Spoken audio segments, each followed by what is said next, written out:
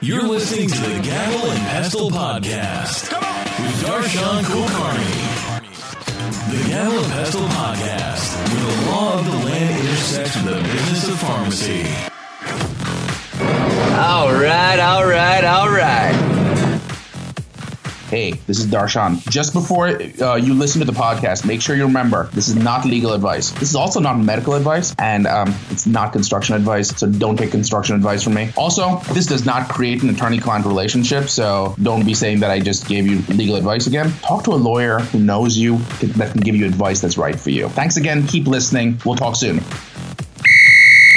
Okay. Ow, that hurts my ears. The old whistleblower. Alrighty, welcome back to the Gavel and Pestle Podcast. I'm Todd Uri, the co-host. We have Darshan. Darshan, what are you doing?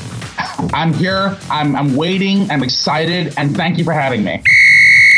Oh, wait a second. Did you just blow that whistle? You weren't supposed to know that. I know. You were hiding it or something. That hurt. It's like I'm clearing out my ears right now. So that is the subject, whistleblowers. Tell you what, interesting, on August 22nd article, Who is Protecting Social Security Whistleblowers? And it's out of Madison, Wisconsin. Longtime Social Security Administration legal assistant Ron Klein says he faithfully followed the federal code of ethics that requires government employees to disclose waste, fraud, abuse, and corruption to appropriate authorities. And now, what do you know? He's out of a job.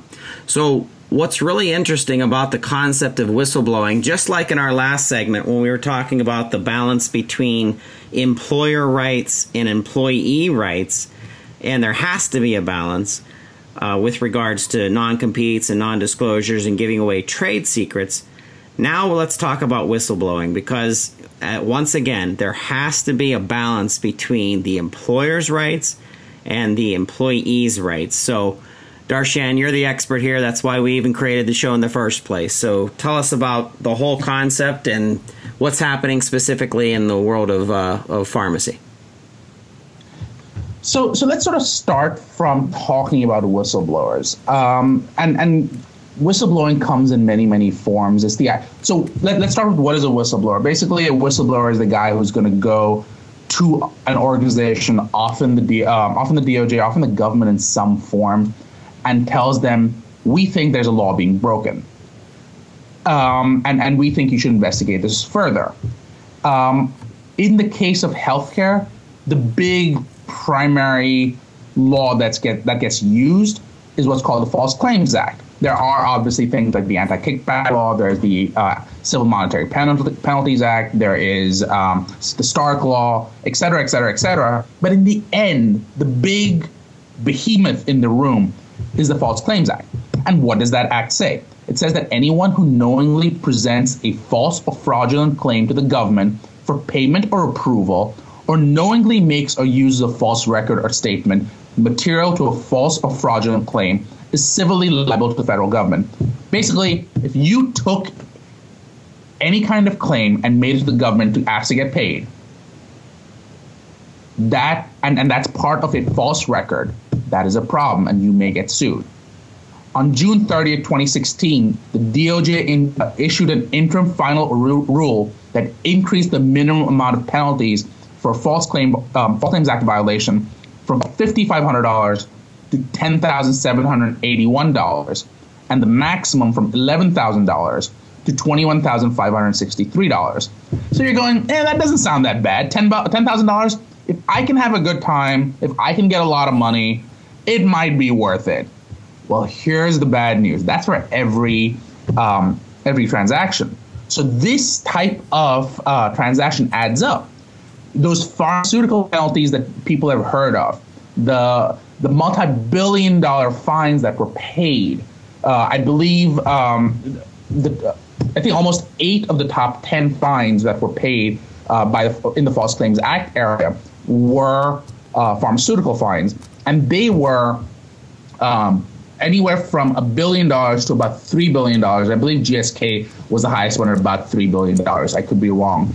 I think Pfizer was like 2.1, and that all starts at least from the False Claims Act. So you're going, okay, well, that's just the pharmaceutical companies. How does that apply to me? Well, it applies to you because the False Claims Act is very, very broad. It's not a new law. It's literally known as Lincoln's Law because it came about around the same time. It gets used in defense contracting all the time as well. But it applies a lot in the healthcare field. Pharmacists, physicians, nursing homes, they all may be liable under the False Claims Act.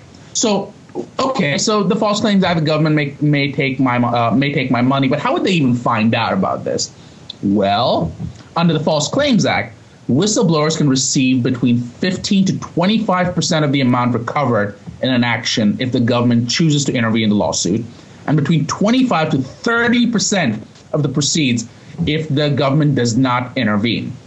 Now remember, we're talking multi-billion-dollar fines. Those numbers add up very quickly. So if you work in a pharmacy, if you own a pharmacy, whistleblowers are a major part of what you do. So let's start from that. So you've got a situation where you could have whistleblowers. Well, why don't we just simply take a situation where we'll just tell whistleblowers don't do it? Well, that's not going to work very well. Well, what are my other options? Well, you could fire an employee because they're going to whistleblow. Well, that's not going to go down very, very well. So I highly recommend that's not the basis on which you fire people, because that could come back to bite you very quickly. There have been situations where people have been let go, and then they have this exit interview, and then they have this package that goes out to them, and as part of their process of leaving the facility, what they'll get is, if you sign this agreement, we will let you have not only your last paycheck, which you're required to be able to get, but also an extra $1,000 because you agree not to tell anyone about the stuff we've done. And that's very common. Well, the SEC is just one of the organizations who you could be whistleblowing with, but there have been some settlements. And we're going to use the SEC as one of the examples because there's some court cases that came out and some settlements that came out within the last month. And we're going to talk about that a little bit more. So Rule 21F provides that no person may take any action to impede an individual from communicating directly with the SEC about a possible securities law violation, including enforcing or threatening to enforce a confidentiality agreement. So your confidentiality agreements, if they have a component saying, I'm not going to tell the government about the bad things you do, that may be problematic. One of the first settlements was, like we discussed, on August 10, 2016. And there was a cease and desist order against Atlanta-based building products distributor called Blue Links. The SEC's order alleged that Blue Links used severance agreements, like the agreements we just talked about, that required outgoing employees to waive their rights to monetary rewards. What it basically said was that the employee has not, and in the future will not, disclose to any third party confidential information unless compelled by law and after notice to Blue Links. If the employee has any questions regarding what data or information would be considered by Blue Links to be information subject to this provision, the employee agrees to contact Blue Links' legal department in writing for clarification. So let's get this straight. We're going to be in a situation where the employee agrees not to tell anyone, but if they do decide to tell someone, they'll talk to the Blue Links legal department. Well, that's not going to go very well. Blue Links, I'd like to tell you that I'm whistleblowing on you. Obviously, most people aren't. That's not going to go very well. People aren't big fans. The release was later updated to say that the employee further acknowledges and agrees that nothing in this agreement prevents the employee from filing a charge with the Equal Employment Opportunity Commission, the National Labor Relations Board, and basically OSHA. OSHA, SEC, or any other administrative agency, if applicable law requires that employee be permitted to do so. However, employee understands and agrees that the employee is waiving the right to any monetary recovery in connection with any such complaint or charge that an employee may file with an administrative agency. Okay, what does that actually mean? Basically, you can go ahead and tell people. You can go ahead and tell the EEOC or the SEC or HHS, whoever you want to talk to. But you agree not to get those 25% penalties that you could have gotten And if that can add into the millions of dollars, most people are saying, well, I'm not going to kill my career without being able to get that kind of money. Here's what the SEC said. By requiring departing employees to notify the company's legal department prior to disclosing any financial or business information to any third parties, without expressly exempting the commission from the scope of this restriction, the company forced those employees to choose between identifying themselves to the company as whistleblowers or potentially losing the severance pay and benefits. Well, that's not going to look good.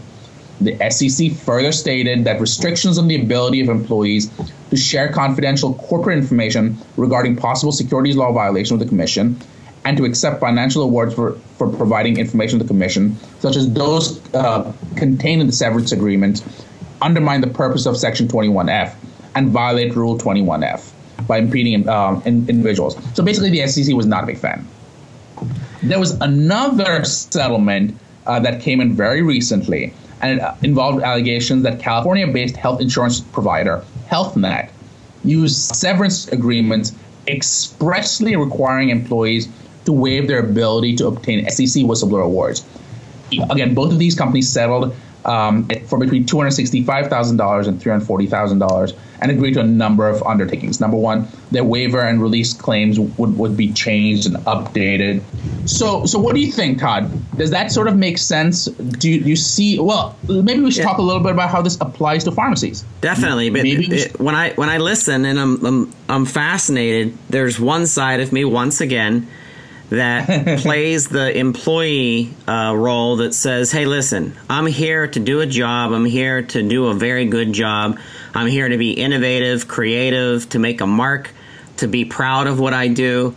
I'm not a career whistleblower. And you know what makes me mad? And flipping the coin to the employer side of things. And by the way, as an entrepreneur that was an employer, I get to see both sides of this. Just like you, Darshan, you get to see both sides of this. So if I have a good employee that comes to me about a policy, about a practice, about another employee, and they go through the process of bringing it to my open door policy and telling me first, giving me a chance as the head honcho, the CEO, the CFO, someone in executive management to change and to make the correction, then that's awesome. And that employee, which is more of a private whistleblower, because they at least followed that internal open door policy, gives me an opportunity to correct it. Now, if they're just out there looking for a fat sue me paycheck, that would really piss me off. That would really make me angry. And there are 6 or 7 instances over the last 2 years with GlaxoSmith, for example, that several very good career employees that weren't out to make a buck have been rewarded some money because of crazy things like a $750 million payment to settle whistleblower allegations that led to the civil and criminal liability for manufacturing contaminated drugs at a facility in Puerto Rico and then selling them. I mean, bravo to that person, because they just probably saved some lives. So on one side, whistleblowers, the honest ones, the ones that are out there just to make a buck and aren't making a career out of it and just trying to gouge, their employer, then, those guys protect their rights. But there are other employees out there, I'm sure, over the realm of the 100 last years of business, American business, that are probably jerk employees that look for anything and everything to try to rock the boat or benefit from financially and, probably cause a lot of problems for the company. Absolutely. And that's a huge problem. And you have to balance both of those. And the problem you have to often deal with is you have to be in situations where you kind of go, okay, I could tell someone, but is it just going to fall on deaf ears? You mentioned that having an open door policy. That's absolutely essential. The question, though, is what happens after that open door policy? Is there an investigation? What types of processes do you have to ensure that that you're compliant with these rules? Because how many employees want to come and tell you that you're violating the law if they know either that you're going to ignore it or even worse, take it out on them? Right. It's very common to shoot the messenger, if you will. And that's exactly what these whistleblowing policies are trying to protect. So it absolutely makes sense to have these policies. And we can have a whole other discussion on another point on how do you have a combined department, a department that looks out and ensures that the different needs of the different stakeholders, including our patients, are being met. So whistleblowing is a massive issue that every company that deals with healthcare needs to consider and actively take steps to manage. And if you aren't doing that already, I highly recommend you do. If you are doing it already, make sure that your policies are in place. Think about this. Think about the sensitivity. I'll give you some real live examples. So it's a slow day at the pharmacy. You got 5, 6, 7 techs back there working. And you're a pharmacist. Let's even say you're the pharmacist in charge that day. You look over and one of your techs is just bored out of their minds. So they're in your pharmacy management system going through records out of curiosity just to look at, hey, what's Miss Gillicuddy taking? What's Frank Smith on Maple Street taking?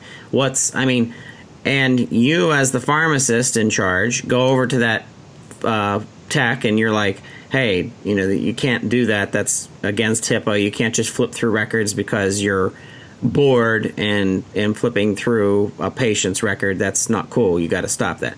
Okay, so if actions like that start to continue, then as the pharmacist in charge, as the technician that's part of that group, as the cashier that's there, if something continues to happen, if you took that issue to a superior or to the owner of the organization, kind of like an internal whistleblowing, that could really help the organization prevent a major HIPAA violation that could cost millions of dollars, which I think I just described a situation that happened with one of the big national chains a couple years ago.